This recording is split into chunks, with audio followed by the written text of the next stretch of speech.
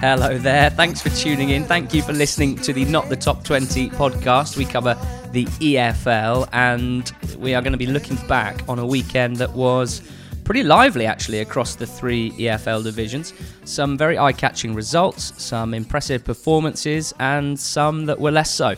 I'm Ali Maxwell. I've got George Ellick on the line with me. George, it's absolutely delightful to be talking football with you again. As ever. I feel like I'm saying that a lot at the moment, but it's always good to recap the weekend's action with you too, Ali. So do you know what, man? I've spent the whole day cleaning my flat and arranging things and sorting things and chucking things out, and it genuinely does brighten up my day being able to sit down and talk through some football with you. So if you'll allow me to keep saying it, then I will keep saying it. Well, I'm glad it's good you say it on Monday. I feel like by kind of Thursday or Friday, when we spent every day together in the week, it might change a bit, but I'm also enjoying it now. Possibly.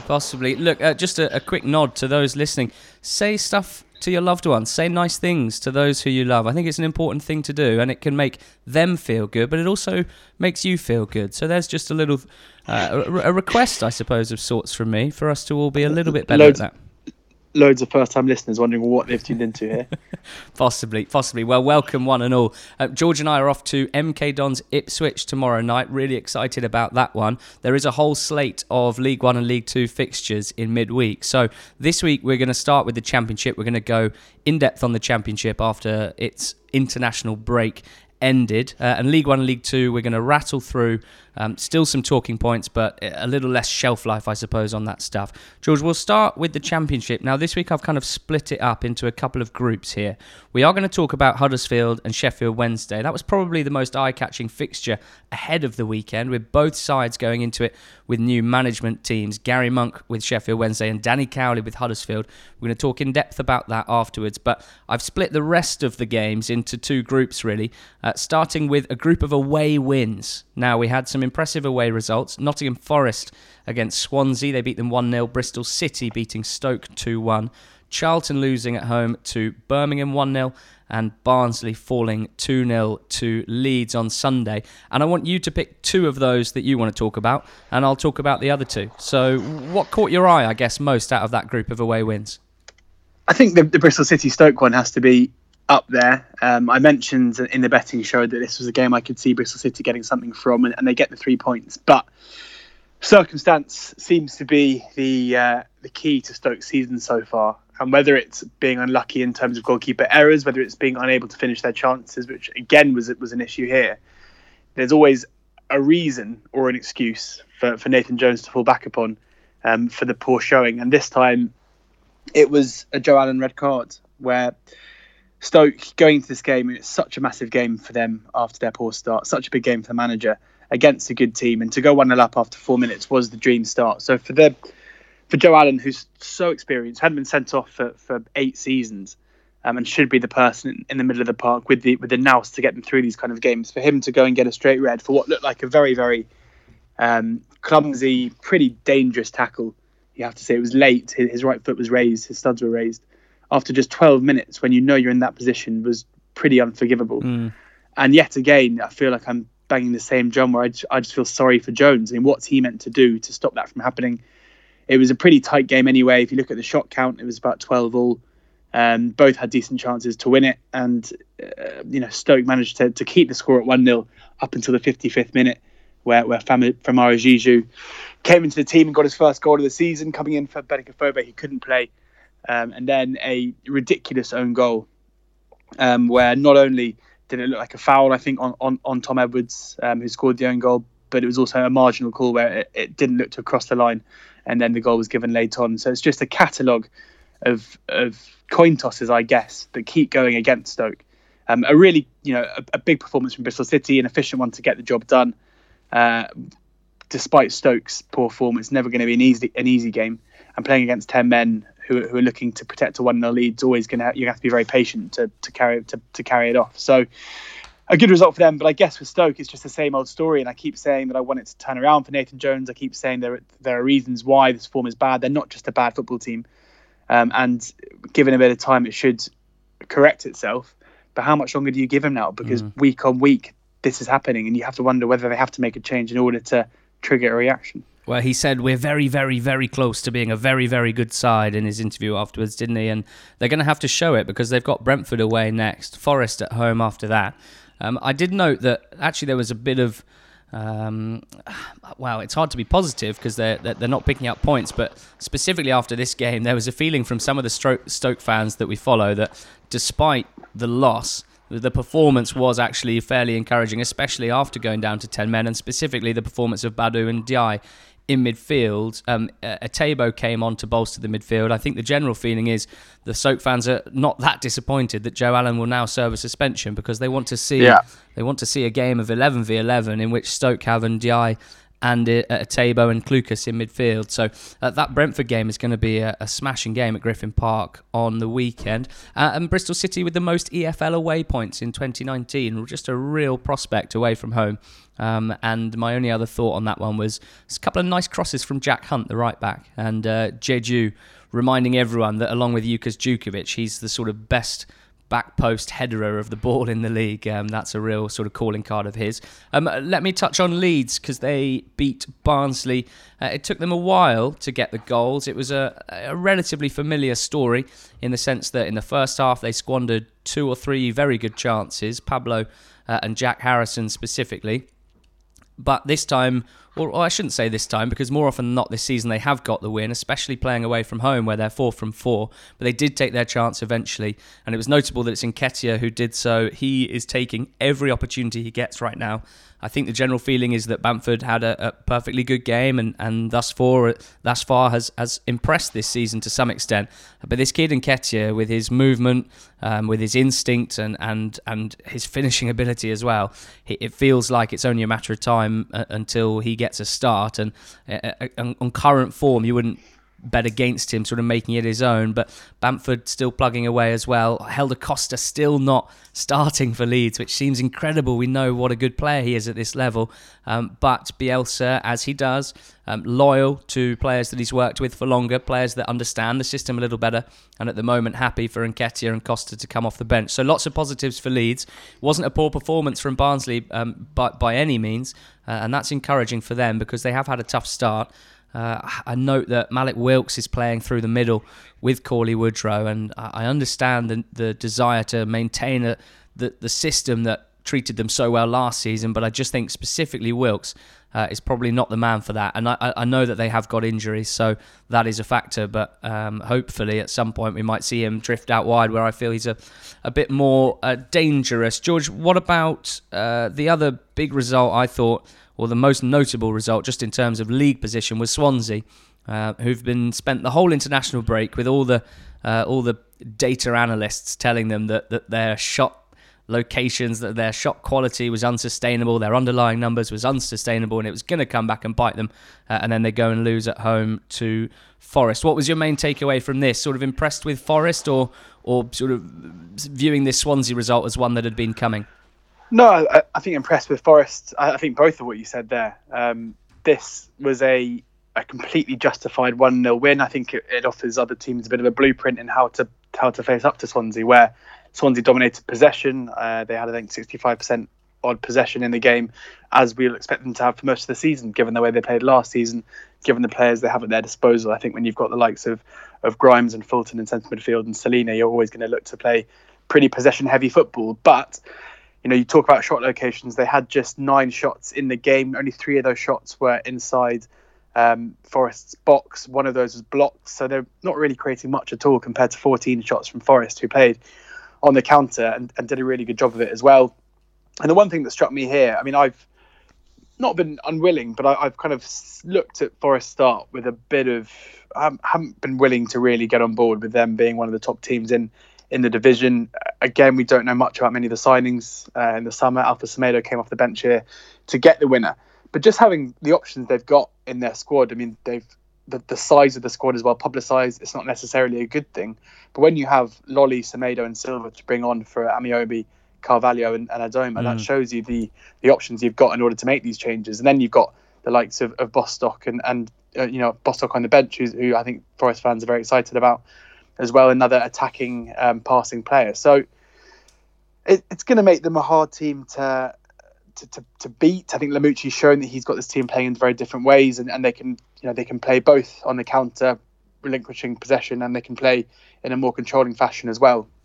And they went to a team who were top of the table, who looked to be the most impressive team except for Leeds in the league so far this season. They went and also have a fantastic home record in the last 12 or 13 months, and they got the 3 points they deserved. So all credit to Forest, and maybe in my head, my reckoning, going to view them with a little bit more respect after this one, because they went to Swansea and it took an 85th minute winner to get the 3 points, but if they hadn't got it, I think they could have felt pretty aggrieved. Yeah, they seem quite gritty, despite the flair players that they have. In their away form has been very impressive, and they've shown a good away sort of setup and mentality, I suppose. They've played the current top three away from home and Fulham as well, and they've got 2 wins and 2 draws from it. So, the next job is to become a dominant home team. They obviously got a big win against Birmingham, but otherwise not so good at home this season. Starting with Barnsley this weekend, that could be we could be sitting here talking about a big Forest win on Monday, and maybe we'll have ticked them right up into challenges. But very impressive away form. I think the interesting with them as well is the Charlton result, the 1-1 draw at the Valley. They were very, very lucky not to be kind of 3 or 4-0 down at half time in that game. The Leeds game as well, a 1-1 draw where they could have easily been beaten pretty comfortably, but maybe just getting those 2 points, not playing particularly well, but getting the points in those ones gave them a bit of a lease of just some confidence, I guess, on their travels, because the performances against both Fulham and Swansea have been very, very different to those games where they got the draws. So Lamucci's obviously got them improving even from where they were just a few weeks ago. Yeah, we had a couple of Sunday scouting reports saying that Samba Sow, very impressive in midfield. Someone called him the Championship Kante, which might be fairly bold. What about Birmingham? They beat Charlton 1-0. This was a pretty even game, which wasn't necessarily a surprise. Both of these sides, despite a difference in league position, were fairly shot shy. I think I said on the betting show Charlton had the fewest shots per game at home, and Birmingham the fewest shots per game away from home. So it was likely to be fairly narrow, and it was Birmingham who had the better of it. Charlton not really doing much until really sort of 20 minutes to go in that one, and Talk the Blues, who tweeted a Sunday scouting report to us saying Crowley made an impact, Sunjic very good as well, the defence very resolute. So that's Birmingham's away day blues banished. They'd been poor really in a couple of their away games so far, but they did well to limit Charlton to very few chances, and they took their one big chance, and that was taken by Jude Bellingham.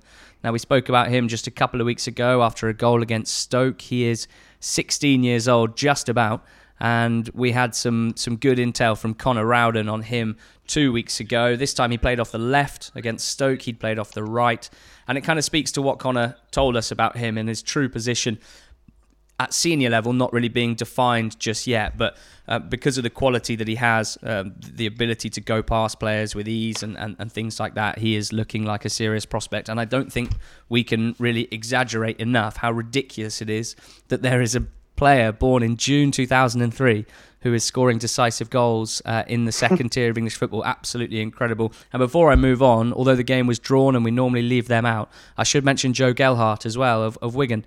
Another talented young English player getting a chance and taking it. Gelhardt's goal was notable for how, the first touch for starters, a first touch that was also a turn to take him past or to create a bit of distance between him and a defender or two. One extra touch and then lashing it into the bottom corner with that left foot. I went straight back to Connor, who's the person to follow on Twitter, all things youth football, and I'll make sure I tweet his @ when we release the podcast. And I asked him about Gelhardt because he's been playing England under 18s. He's well known in the youth game. Connor says he is physically mature despite his age, so you have to be a little bit cautious, but he stands up to the cliche of stocky Scouse strikers. Super aggressive, hard-working, loads of hustle and bustle, but also a great left foot. Just a really direct player, and that goal kind of sums him up better than I could with words. Explosive movements combined with skill and a clean strike. Not the tallest, but he's got a presence, especially playing amongst his age group. So he's been linked with moves to both Liverpool sides. Connor says it's hard to know if they're serious or not, But he's a regular for England. The under-18s doesn't look like losing his spot. Wigan have also got Jensen Weir, who is the son of David Weir, who is another talented young player coming through. So, despite things not going that well on the pitch so far this season for Wigan, there are some serious signs of encouragement with some of their young players. George, the second group that I wanted to talk about of games are the home wins. We've got Preston beating Brentford 2-0, Middlesbrough beating Reading 1-0. You want to talk about the Blackburn win against Millwall and the QPR 3-2 win against Luton. What caught your eye there? Easy. It's easy. I think... Jesus, it was so good, wasn't he? Oh my God. He is a player who I kind of slightly fell in love with when I saw him play live for the first time last season in a 2-2 draw that Stoke had with QPR at the Bet365 Stadium. And, I mean, as we've spoken about before, for whatever reason, for the last kind of 3 or 4 months, you've got to say, at the end of last season, he just dropped off. His performance levels weren't particularly high. But we are now seeing in a very easy a guy who's an unbelievably exciting talent for everybody involved. And his start to the season has been phenomenal. He completely embodies what this Mark Warburton QPR team is all about, where it's a very young team who are encouraged to play with freedom. I think the loss of Luke Freeman has almost benefited them in a way, because it's taken away that creative heartbeat, and it's enabled Easy to flourish in the role he's playing at the moment, a more central role, and it gives them just a bit more balance. He scored 3 goals this season already, 2 assists, and he was just electric on Saturday, hitting the woodwork twice, once with a extraordinary kind of spinning backwards header that I don't really understand what was going on there, because he looked so angry that he hadn't scored it. He responded as if he'd missed a sitter. It looks deliberate from what I can see. And then you look around this team. Easy's quite clearly the star, but you've got Ilias Chair, who's seemingly settling into life in the Championship pretty happily. You have Manning at left back, who's another young guy as well. Wells in amongst the goals. I mean, if this is the team who are going to create plenty of chances, then Wells is the man to put them away. I think the fact he hasn't been particularly prolific for the last couple of years probably has more to do with QPR rather than Wells himself, who we've seen is proficient at putting chances away if he's given them. So it seemed early on in the season like QPR weren't necessarily getting the points they were deserving. I think Luton came back into the game obviously very, very well. Harry Cornick's finish was a good one, but profiting from a pretty horrendous mistake from the QPR keeper in Lumley.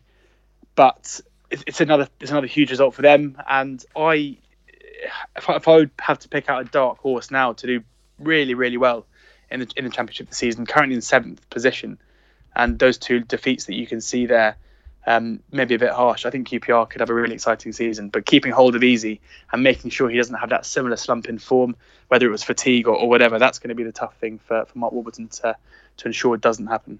Yeah, he's got a lovely role in this team at the moment. They've also been giving Ilias Chair a lot of minutes as well, and we spoke about it before, managing to get him and Easy, who are, I'm not saying they're not hard-working players, but ostensibly flair players, in a team with 2 strikers as well, is really testament to Mark Warburton and the impressive start that he's made. Ryan Manning's also playing really well at left wing back as well, which has been notable. Well, I'll talk about Preston then. They beat Bees 2-0, and quite quietly, I think, Preston slipping into the playoff places now. They're on very good form, and last year, and this is a stat that I've nicked from Deepdale Digest on Twitter, brilliant Preston fan site that it took them till October the 24th last year to get to 13 points. That was their 14th game of the season, and they've hit 13 already this year. And if you remember that they didn't miss the playoffs by a million miles, that is a really, really good sign, because like last year as well, they've had a fair few injuries throughout the season to start with. They still don't seem to have struck on a particularly the obvious front few. Neil still chopping and changing his striker. Barkhazen played on the weekend and did get a goal and does stretch defences, but isn't a classic number 9, that's for sure. But one thing that they are based on is a very, very good back line. And Patrick Bauer signed on a free, you might recall, in the summer. That is proving to be one of the bargains of the summer because him and Ben Davies forming a formidable bond. That's what Preston Updates told us in his scouting report. Basically saying this was a game of limited opportunities, but Preston were clinical. Brentford in tightening up somewhat. Again, they're not necessarily getting the results that their underlying numbers say that they could or should do, which is no surprise, which is nothing new. But they are looking much better defensively, but perhaps slightly at the sacrifice of some of the chance creation and how impressive they've been in recent years in that sense. But Dazza, Bees fan, credit to Preston. They came out the blocks and pinned us back, got the early goal and defended well and didn't really give us a sniff. So just really impressive stuff from Preston, who are in 5th as we record. They go to Birmingham on Saturday and then host Bristol City. So not an easy few games coming up, but a team that we might be talking about a bit more in the coming weeks. Blackburn beating Millwall. George, this one was, it looked relatively routine. Millwall not turning up for an away game, which we've said before. Yeah, that's exactly right. I think this was a pretty no-frills home win. Millwall seemed to be a very Jekyll and Hyde team, putting in consistently good performances at home, really struggling to make an impact away from home, barely really troubling Blackburn here, who had to rely on a thunderbolt from Derek Williams, something we're not really used to seeing, but an unbelievable left-footed hit from about 25 yards into the far corner.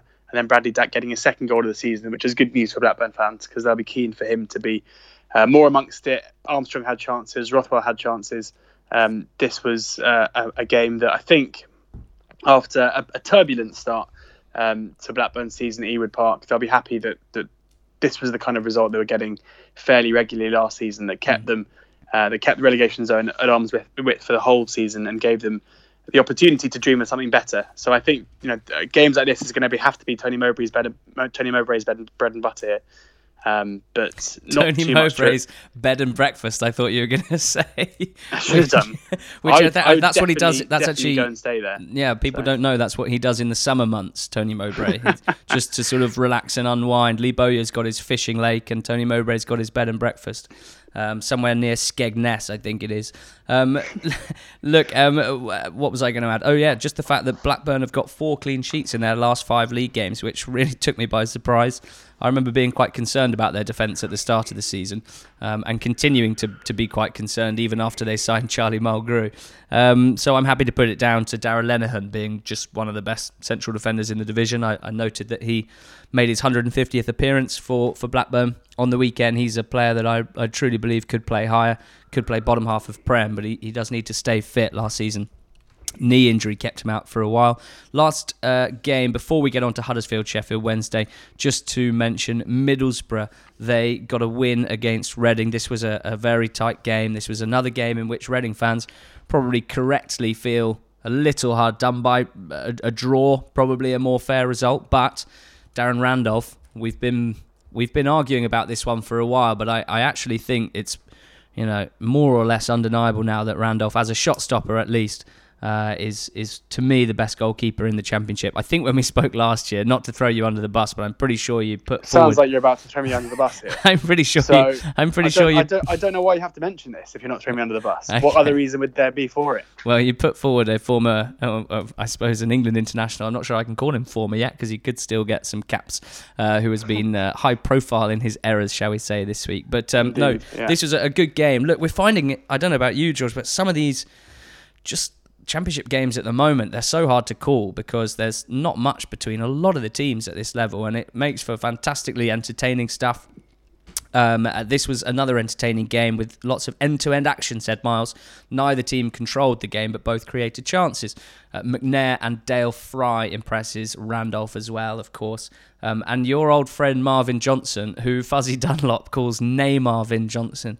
He scored the winner, and he's had somewhat of a renaissance this season for Nottingham, for Middlesbrough, which I am surprised about because I felt like he was being somewhat bombed out, but he's really made that spot his own. It's sort of over players like Tavernier, who we wanted to see a bit more of, players like Marcus Brown as well, who joined from West Ham, having been at Oxford on loan in the summer. The big game, George, was Huddersfield 0, Sheffield Wednesday 2. So we need to talk about both sides here, really. Starting with Huddersfield and the Cowley brothers, the new managers of Huddersfield. When we spoke last week, they hadn't been appointed, but it was being heavily rumoured. We discussed, we sort of went down the strain of topic of conversation, which was, is it a risky move for them to take? And we discussed why it wasn't necessarily when some people thought it was. But let's discuss the job in hand, what we think they might be able to do at Huddersfield, or what they might not be able to do. What do you think the sort of current status of this team is? Because there's obviously not high expectations on them to do much this season, apart from stay up. But it's almost being talked about as if that's just an absolute given with them in charge. Well, I mean, Danny Cowley said in his press conference when he took the job, he said, "We are in a relegation battle." Whether he believes that or not, I don't know, but I think that's significant because it's effectively him saying to the fans, to the board, to anyone who's interested, don't judge me until, this time next year. Don't judge me on anything that happens this season beyond getting out of the relegation scrap. If they are in a relegation scrap, as I keep banging on about, they've only won one game in 10 months, and that was back in November last year in all competitions. It's a horrific run. So his job is to stop the rot, and I think this presented quite a good opportunity to do that.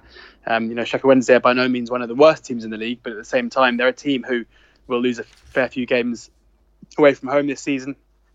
It was a home game to get them underway as well, which I think all managers would appreciate. And they struggled to really do much in the game. They went behind early and had a few chances to get back into it, but I think at the end of the day, Sheffield Wednesday were good value for their win.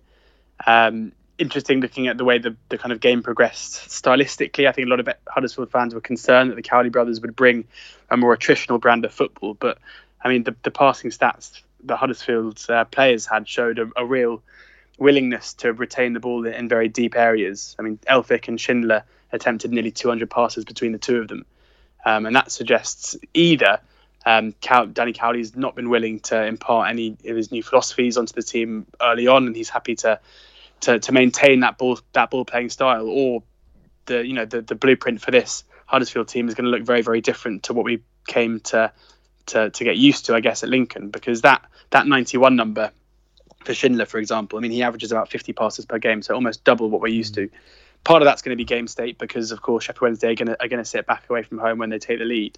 But I'd still argue that is significant. So it's going to be interesting to see how that progresses going forwards and how that style of play and whether or not he'll maintain it.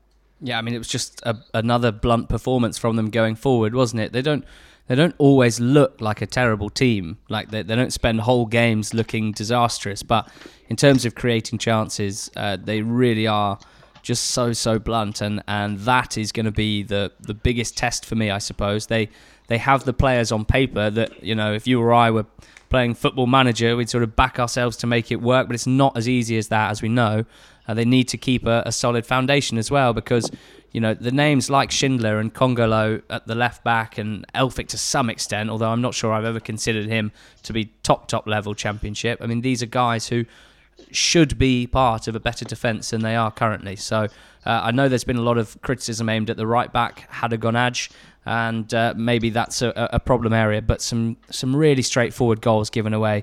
2 brilliant crosses, don't get me wrong, and Bannon was magisterial in this game, but there's so much for them to do at both ends, I suppose. And look, we have followed these guys for the last few years. We know the Cowleys to be certainly at League 2 and League 1 level, the little that we saw, some of the most prepared managers that we've seen in terms of how they analyse the opposition, how they set up their teams, some of the most willing to mix things up in order to get results, a staff that managed to build truly a winning mentality at that club and recruit players who you were surprised could join Lincoln, which wasn't always down to their financial muscle but actually to buying into the project. So there's many things that we think about the Cowleys that in theory should translate into success in the long term, but as we know, it's not always quite as cut and dried as that. Let's talk about the other new manager. I mean, just one thing I'll say as well on Huddersfield and their struggles is that, I mean, they look like a team devoid of confidence. They look like a team who've effectively forgotten how to to create chances to score goals. And the one positive I'd say about Danny Cowley, and the one thing that sets him apart, is that he seems to be a guy who is willing to be pretty inventive and pretty effective in working out methods of creating chances. I mean, you think back to even last summer when we read about Gareth Southgate spending time with the Cowleys talking about set piece routines, because they were so inventive and so ahead of the curve in terms of what they were getting their Lincoln team to do. So in that respect, I think it's a good fit, even if we didn't see the fruits of any of their labour so far on Saturday. Yeah, absolutely. Well, Gary Monk was in the opposition dugout, and you talked about Huddersfield having a lot of possession, and whether that was to do with an updated Cowley philosophy, but it might be just as much to do with Gary Monk's philosophy. We've seen certainly last season his Birmingham side among the lowest possession stats in the league. Not something that particularly bothers him, having more of the ball, and something that with Birmingham was an effective tactic, and it was as well in this game. George, Nancy Frostick is the Sheffield Wednesday writer for The Athletic. The Athletic, sponsors of the podcast, partners of ours, and still churning out fantastic content, which you can read via a free trial and then 50% off by going to theathletic.co.uk/NTT20. Her piece from this game, the title made me laugh, George. Monk's set-piece instructions chewed up and spat out as Wednesday start new era with a win. Now, that title needed a bit of explaining to me, but she does so in the opening paragraph. Basically, he sent on some instructions in a piece of paper which went from Kadeem Harris all the way to the other wing to Murphy, who, when he'd read the instructions about who he should mark, he just popped them in his mouth and gave a little chew and then spat out on the floor, which is pretty remarkable, really. This was Monk's first game in charge, hugely positive result. I'd be interested to know what you took from this piece. I mean, I keep forgetting that this is Monk's fourth championship job since taking over Leeds, 3 years and 2 months ago, which is remarkable. A man that we should know plenty about. George, what do you make of the appointment and what Nancy wrote about? I thought it was a really interesting piece. I mean, as ever with these, with the Athletic articles, you're getting insight that you don't really get anywhere else. And the quotes about Monk and about the work he'd already done at Sheffield Wednesday were really interesting. I mean, the opening line starts with a quote from Monk himself saying, "The way I work is with clarity. I've always found that if a player knows exactly what you're asking of him, there are no grey areas, and that's when they perform at their best." And in the piece, it talks about how he hadn't done much work with the team initially, beyond just making sure that every player knows their role very well. And that pragmatic approach, I mean, it is pragmatic. I think that builds into the way that you talk about Birmingham last season being a team who didn't really look to keep possession too much. So I think that's going to be the same case here. He looks to each player to find their individual strengths and to make sure they're maximising that ability. So you talk about Bannon being majestic. I mean, he is quite clearly the player that will be entrusted with most of the ball playing responsibility, especially in the first 2/3 of the pitch. Then you're looking at Breach, Harrison, and Murphy for individual flair. So I think that's the way we're going to see it. Is going to be very much two sets of this team. You're going to have a very, very solid defensive unit with Bannon basically providing the link between the two, and then looking to play on the break and use the individual talent and athleticism and pace of the more attacking minded players as well. So it looks like a good fit to me. I think reading what Nancy's saying about Monk's mindset, it tallies with what we already know about him as well. His personality is something that I've often questioned, because we've seen him get very, very I wouldn't say frosty, but I think I'll be quite harsh on Nancy given her surname, so I'll say something else.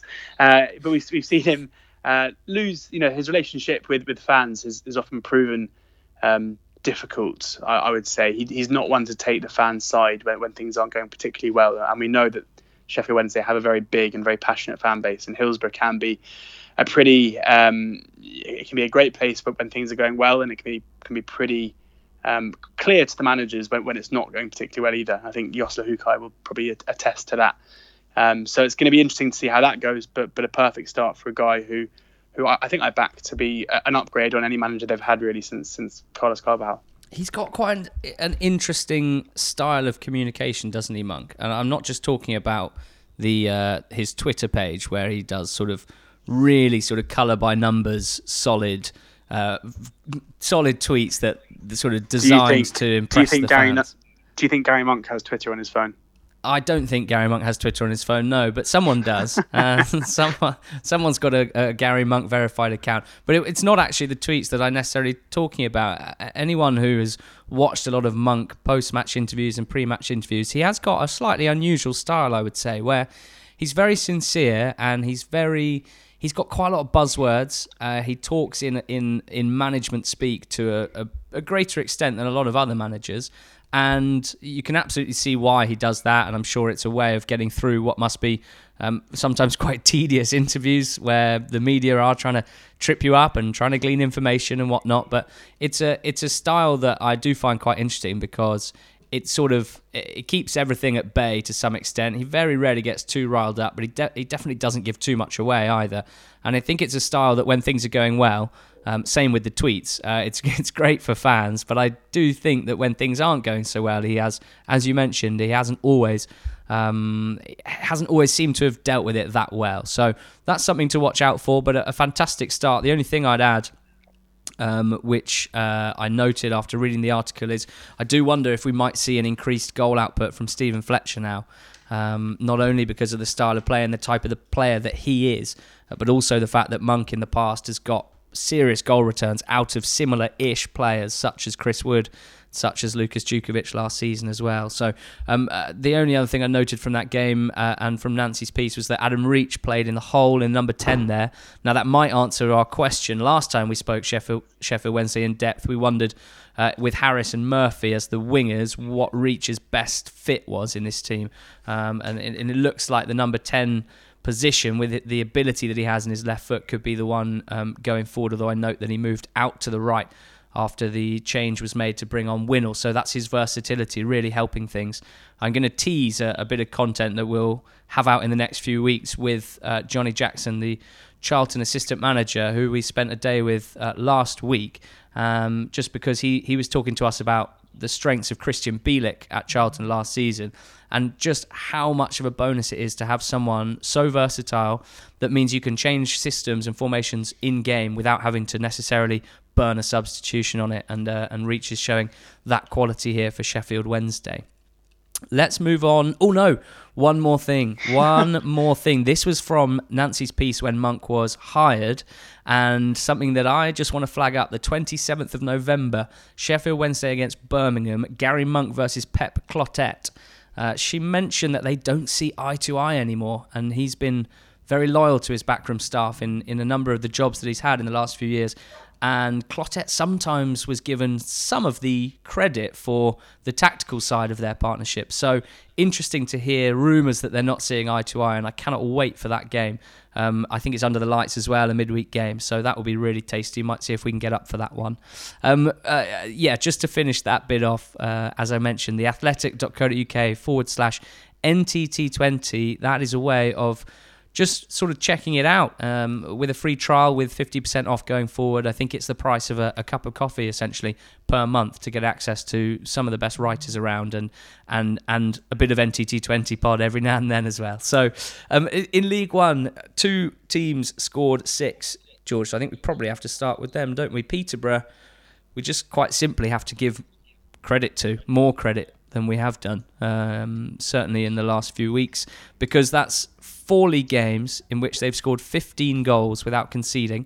They've faced only 1 shot on target in those 4 games, which is absolutely astonishing. And in this game, well, they owed a lot to Rochdale, let's be clear here, but 6-0 up after 62 minutes. They're the form team in the EFL, I suppose, to some extent.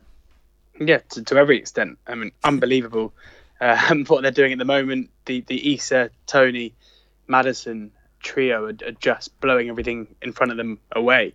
And they go to Tranmere tomorrow night, and I'm sure Tranmere won't be looking forward to facing up against it, because after a difficult start for Posh, where I spoke back then about not being convinced by the hype, but since then it's just been total and utter domination against whatever has been thrown at them. The 3-0 win against Sunderland really, I think, sending out a message to the rest of the league that they are going to be up there come the end of the season. And then Rochdale had such a good start to the season up until Saturday and just completely capitulated against them. And they won't be the last team to do so. Worth pointing out, as ever, that some of the performances earlier on in the season didn't mean, looked fairly unsustainable, it's fair to say. And I'm not necessarily convinced they're going to continue to score at the rate they currently are, but I have no doubt that if they stay fit, that Issa and Tony and Maddison are going to continue to provide massive issues for opposition defences. And it's good to see Maddison actually putting a run of games together where he is consistently proving himself. Not only is a very good talent, which we've always known, but actually getting in amongst the goals, getting the assist, a fantastic finish for his first goal on Saturday. A really, really nice lob, full of quality. Not many players in the team who could do that. And he also put a through ball through, I think, for Tony, which ended up with the defender desperately trying to stop it, ending up on his backside as well. He's on absolutely astonishing form at the moment. Really positive stuff for Peterborough. Dale kept giving it away and Posh making them pay. They have managed, I think, at this stage, when they've only faced one shot on target in 4 games, I think you can probably say that they have had some success, while the start of the season they might have been searching for the right system. This current system with Maddison playing in the hole behind those 2 strikers, I suppose credit has to go to the back 7, we'll call them, the back 8, because ultimately when you've got those guys, that's kind of the onus, isn't it? Making sure they have the platform to do their thing. So credit to the midfield 3 and the back 4 and the goalkeeper for putting in some really good performances recently. Now Rotherham scored 6 as well. I think we'll probably continue more or less with our theme so far this season of not heaping too much praise on teams that thrash Bolton, because they're not the first team. But at the same time, we have to recognise that these are senior players now in this Bolton team. It's not the team of youth players that lost so many games by 5 goals. But even so, George, we wondered from a Bolton perspective, and we've got a case study of sorts here. How long does it take a new manager with a whole new team to gel while the season is underway? And it looks like there's quite a long way to go for this Bolton side. Yeah, it does. But I mean, as Keith Hill was very positive after the game, I think so many good points to take out of this 6-1 defeat. Even if they were outclassed on the day, I think for the fans to be able to enjoy their team, managed by 2 guys who are local guys who care a lot for the club, was really important. And you saw how much it meant to the fans and the players after the game, as they saluted each other, you could say. And it's impossible to say how good a result this is for Rotherham until we've seen a bit more from this Bolton team. Oxford play them tomorrow evening, which I think will be fairly indicative as well, because I think we know kind of, I guess, where this Oxford team lie in the league, somewhere probably around the middle. And therefore for Bolton at home, this is a game that they will want to show that they are now going to be competitive going forward this season. They won't want another 5-goal deficit, whether that's 6-1 or 5-0. And I don't think they will. I think that we're going to see pretty quickly this team come together. Even if the defensive frailties are pretty obvious, you've got a defender in Jake Wright, who's stepping up, having played very little football for about 18 months' time, and he will be a quality addition for them. But he's just an example of 6 or 7 guys who are coming in basically completely from the cold and trying to step up to League One football straight away, which is going to be difficult for them. But a fantastic goal from Verlinden, who looks a really exciting player already. And good that Bolton got that time to at least taste what it feels like again to be ahead in the game. And I'm sure it won't be long till they get that again. Yeah, hopefully not against Oxford from your perspective. Other big results in League One. MK Dons going to Blackpool and winning 3-0. I guess this one, it's a great result, don't get me wrong, for MK Dons. We're going to see them tomorrow night at home to Ipswich. That will be a great one for us to get an idea really of the level of both sides. MK Dons very inconsistent so far this season, but that is 2 wins in a row now, and they did the business this weekend. But I'm going to just focus on the Blackpool side of things, because slightly without us noticing, maybe they've really cooled off in a big way after that hot start. I think there were 3 wins out of 3, and since then no wins. Rob, who's a Tangerines fan, said no disrespect meant to MK, but they were pretty average, to be fair. They did defend balls into the box well, but strolled to a 3-0 victory. That's how bad Blackpool were. Don't think a side will ever get an easier win without having to get out of second gear. Now, that sounds sort of quite negative, or at least I thought it did when I first read it. But watching the game back and looking at the fact that Blackpool somehow, given what we've spoken about so far this season, they really were resorting just to lumping balls into Nondoue and Russell Martin having a pretty easy time of things at the back there. But notable as well, and something to keep an eye on, is Curtis Tilt's terrible error for the goal. He gave the ball away as the last line of defence. It's not the first time he's done that this season. And reading a bit more about the game, he stormed off when he was substituted, threw a proper tantrum down the tunnel. There are reports, very much only Twitter-based, I should say, that he was seen out and about after the game on a night out, which I personally would try not to criticise a player for doing something like that, but as you can imagine, hasn't gone down that well with the fans after his histrionics on the game. So it's notable, I guess, because Tilt has been a fantastic defender for them in the last few years. Keeping hold of him has been sort of a theme of Blackpool's last few transfer windows. So to be at a point where he is falling out to some extent with the fans is slightly concerning, as is their performance in that game. Lincoln lost at home to Bristol Rovers, great away win for Rovers, and Sunderland got the win against Accrington. What caught your eye in those games this weekend? Hard not to be taken by Lyndon Gooch's lovely volley in the Accrington game.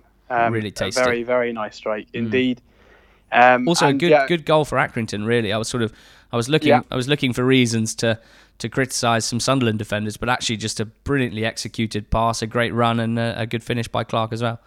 Yeah, no, exactly. And a big result, I guess, for Sunderland as well after that disappointing game against Peterborough a couple of games ago. And then in the Lincoln game, I mean, it's always going to be frustrating for them to lose at home to a team tipped to struggle. The first game after the Cowleys have left the club, but I think there was enough in their performance to suggest it's not all doom and gloom.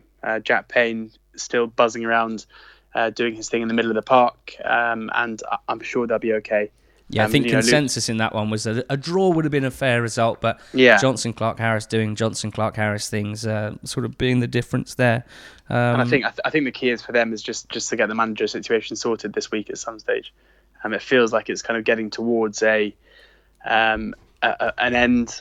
Flynn and Ainsworth are seemingly the two names being linked consistently, being reported in the national press that Ainsworth turned the job down, but I'd say the odds currently would suggest that things aren't done and dusted there. And another name into the hat, Michael Appleton, is a big move in the betting market as well. So never heard of him. Could be no smoke without fire with him. And Oxford play Lincoln on Saturday later this week as well, which could be interesting if he does get the job. But yeah, Ainsworth and Flynn seemingly the front runners, and you'd back them both to take on the work the Cowley brothers did and continue to go forward. Yeah, so a good away wins there. Some quality play from Sunderland in the first half. They did their sort of quite standard taking the foot off the gas to some extent in the second half, but they did manage to keep Accrington at bay, which is progress, I suppose, because they have allowed teams to get back into games at different points over the last few months. Gillingham and Oxford both recorded fairly comfortable home wins as well. Not going to go in depth on these, I'm afraid. We spoke about Gills last week, didn't we? After they drew with Tranmere, we spoke about the fact that neither team had beaten anyone other than Bolton at that stage, but we came to the conclusion that it was Tranmere we are much more concerned about. Gillingham putting together a good performance against Wickham, of course, who were top of the league, and for the first time essentially putting together a performance for the whole game, which is what the fans were after, because they'd let quite a few leads slip, and Oxford disposing of Tranmere 3-0 in that game. It sounded like Tranmere didn't offer much, and also gave Oxford 2 penalties. So it sounds like that Oxford game against, who did you say? Bolton on Tuesday and then Lincoln on the weekend. So yeah, we might have some Yellows chat next Monday. I might allow you a little bit of Yellows chat, but maybe not. Look, in League 2, I think there's quite a few eye-catching results. One of which certainly was Northampton beating Newport 2-0. Simon tweeted us to say this was an excellent performance. The defence looked outstanding. Harriman, incredible that he didn't have a club until 3 weeks ago. I get the feeling he was kind of looking for probably a League One move, to be fair, but he's settled with Northampton and he's part of a back four that's very impressive at the moment. Harriman, Good, Scott Wharton and Joe Martin as well. They did very well against the Newport side. I did note that Newport, they played Amond and Abrahams up front. Matt came off the bench. And looking at their long passing stats, they were still going just as direct as they always do, really. But without Matt, and with Amond and Abrahams, that really was playing into Northampton's hands somewhat. So a really impressive result for Northampton, and maybe, George, after their start to the season, which has been quite strange, with wins against Swindon, Plymouth and Newport, 3 teams we consider to be pretty good for League Two, but losing already to Macclesfield, Colchester and Walsall. So they sort of showed their potential this weekend, but it's hard to truly judge this Northampton team at this stage. Yeah, I think this, as a result, in isolation, is one of the best in League Two of the weekend. I mean, restricting Newport to just 3 shots in the whole game, despite being ahead from the 5th minute, is pretty unbelievable. I mean, it's pretty extraordinary to do that, because naturally you're going to look to sit a bit deeper and just not take too many risks, and that invites pressure itself. But Newport just had 3 shots, 2 of which were blocked. So the Joss Labadie header in the first half was the only actual shot they had, which kind of reached the goal, and that went wide. So no shots on target either. And whilst Newport committed some individual errors at the back, which caused the chances that Northampton scored from, it was dominant, and we haven't seen this Newport team be taken apart like that by anyone, especially not in the last in that unbeaten run that they've just seen come to an end. So I guess as with Peterborough, you don't want to get too carried away, but Northampton's certainly a team who I wasn't particularly enamoured with their summer business. I'm not a huge fan of Keith Curle, but more performances like that, and you have to reassess where you expect them to be featuring this season, because that was against a consistently solid team, and often better than solid. Northampton just totally outclassed them. And Scunthorpe got a win, didn't they? That was nice to see. They did. You enjoy watching that one back? I feel like you've been, along with Stoke, really sort of waiting for results to turn here, and a fairly comfortable home win against Morecambe. I suppose it was in terms of the scoreline, although I do note that goalkeeper Rory Watson saved 7 shots in this game, so it wasn't like quite as dominant as it looked. But yeah, and all three Scunthorpe goals were rebounds as well. Got to follow it in. So maybe it's just some change of luck, I guess, for Paul Hurst. Yeah. Because they haven't had much of it so far this season. Does happen. It does happen eventually. You just got to keep working, as they say. Salford lost 2-0 at home to Cheltenham, this Cheltenham team that they're not meant to win away from home, because they always win at home, and that's the way to sort of balance it out. But actually, a really, really impressive performance here. Jacko tweeted us to say Salford looks shell-shocked at this level. Cheltenham looking stronger all the time. Duff said he's been working on the mental side of the game to transfer that home form to the road. Broome is looking a constant threat now that he's moved to the number 10 role. That's been evident the last few weeks, Broome's form. But we did speak about Cheltenham last week, so I'm just going to ask you, how surprised are you at how, I guess, meh Salford have been so far? Not particularly surprised. I wouldn't be so quick to write them off yet. I mean, Richard Towell coming off in the game, I think, made a big impact. Apparently he might have Salford. A broken leg. If that's the case, then that's a massive concern. Not confirmed, but that was what one report said. Let's hope Richie isn't listening and suddenly you just terrified him into thinking he's broken his leg when he hasn't already. I mean, they've had 5 draws this season. They easily could have picked up a few more points than they have done already. I think this was quite clearly the worst performance of the season so far, but Cheltenham are a decent outfit who, I think there wouldn't be too much between these two sides, even if pre-season expectations may have had Salford a bit higher. But they've got a canny manager in Graham Alexander, and I'm sure they'll bounce back from this. I mean, they're one of the teams who, in terms of the XG data, looked to have been a little bit unlucky early on in the season in a couple of games. So I'm sure if they keep doing what they're doing, they'll bounce back fairly soon. And how surprised were you to see the final score at Gresty Road, Crewe 2, Cambridge 3? Because that one definitely surprised me, although with quite a large caveat of Crewe going down to 10 men in the first half. But credit to Cambridge for battling away and getting the result there. Yeah, it was the red card was obviously the big turning point in this one, with Green being sent off for a challenge on Samir Carruthers. Carruthers looked in a lot of pain until the red card was brandished, and then he seemed to pop up pretty quickly afterwards. But that did change the game, so you've got to take the result with a pinch of salt. Massive for Sam Smith to get 2 goals, though, because his loan spell at Oxford last season was nothing short of a disaster, and he was yet to find the net for Cambridge thus far this season. So I think for him to get that monkey off his back, and especially scoring a dramatic winner, even if from the spot in an away game, should give him a lot of confidence going forward. Yeah, I know that his finish for the first was really nice, Smith. He sort of slotted with his left foot one-on-one, but it was, I don't think the goalkeeper had done his research and worked out that he's very left-footed, because he basically ran around it, and in doing so, the keeper thought he was going to shoot with his right foot, so he'd already gone down by that point. But very good result for Cambridge, and another 3-2 away win to finish. When you travel from Carlisle to Stevenage, I feel like you deserve a 3-2 away win, because that's about as good as it gets as an away fan. And Carlisle games, I mean, I would recommend watching them to anyone if you can. 26 goals combined in their 8 games so far this season, always goals in them, and that speaks to just how poor they are defensively. They definitely made heavy weather of marking Curtis Guthrie, who, to be fair, we know is pretty unplayable at this level on his day, and was so on the weekend. But they have their own 2 players unplayable. They are making every Carlisle game worth watching, and they are Nathan Thomas and Harry McCurdy. They are just having such a good time at the moment, basically free reign to pick the ball up and go at defenders, and McCurdy was just sensational in this game. It's kind of weird how much him and Callum O'Hare, who are both Aston Villa graduates, it's kind of weird how much they resemble sort of League One and League Two versions of Grealish. Not entirely. I'm not saying they're exactly the same player, but there's just something about the way that they move and the way that they carry the ball, I suppose, that's reminiscent of the great man.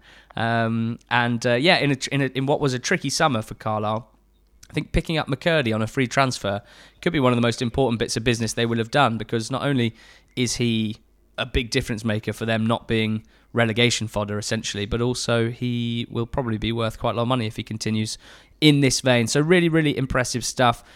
There were 3 more narrow wins in League 2. That was Port Vale 1-0 against Plymouth, Walsall 0-1 against Bradford, Crawley 1-0 against Mansfield. Those games were very tight games, edged by those teams. And then, George, just the last word on Swindon Town, because they are really, really, really good right now.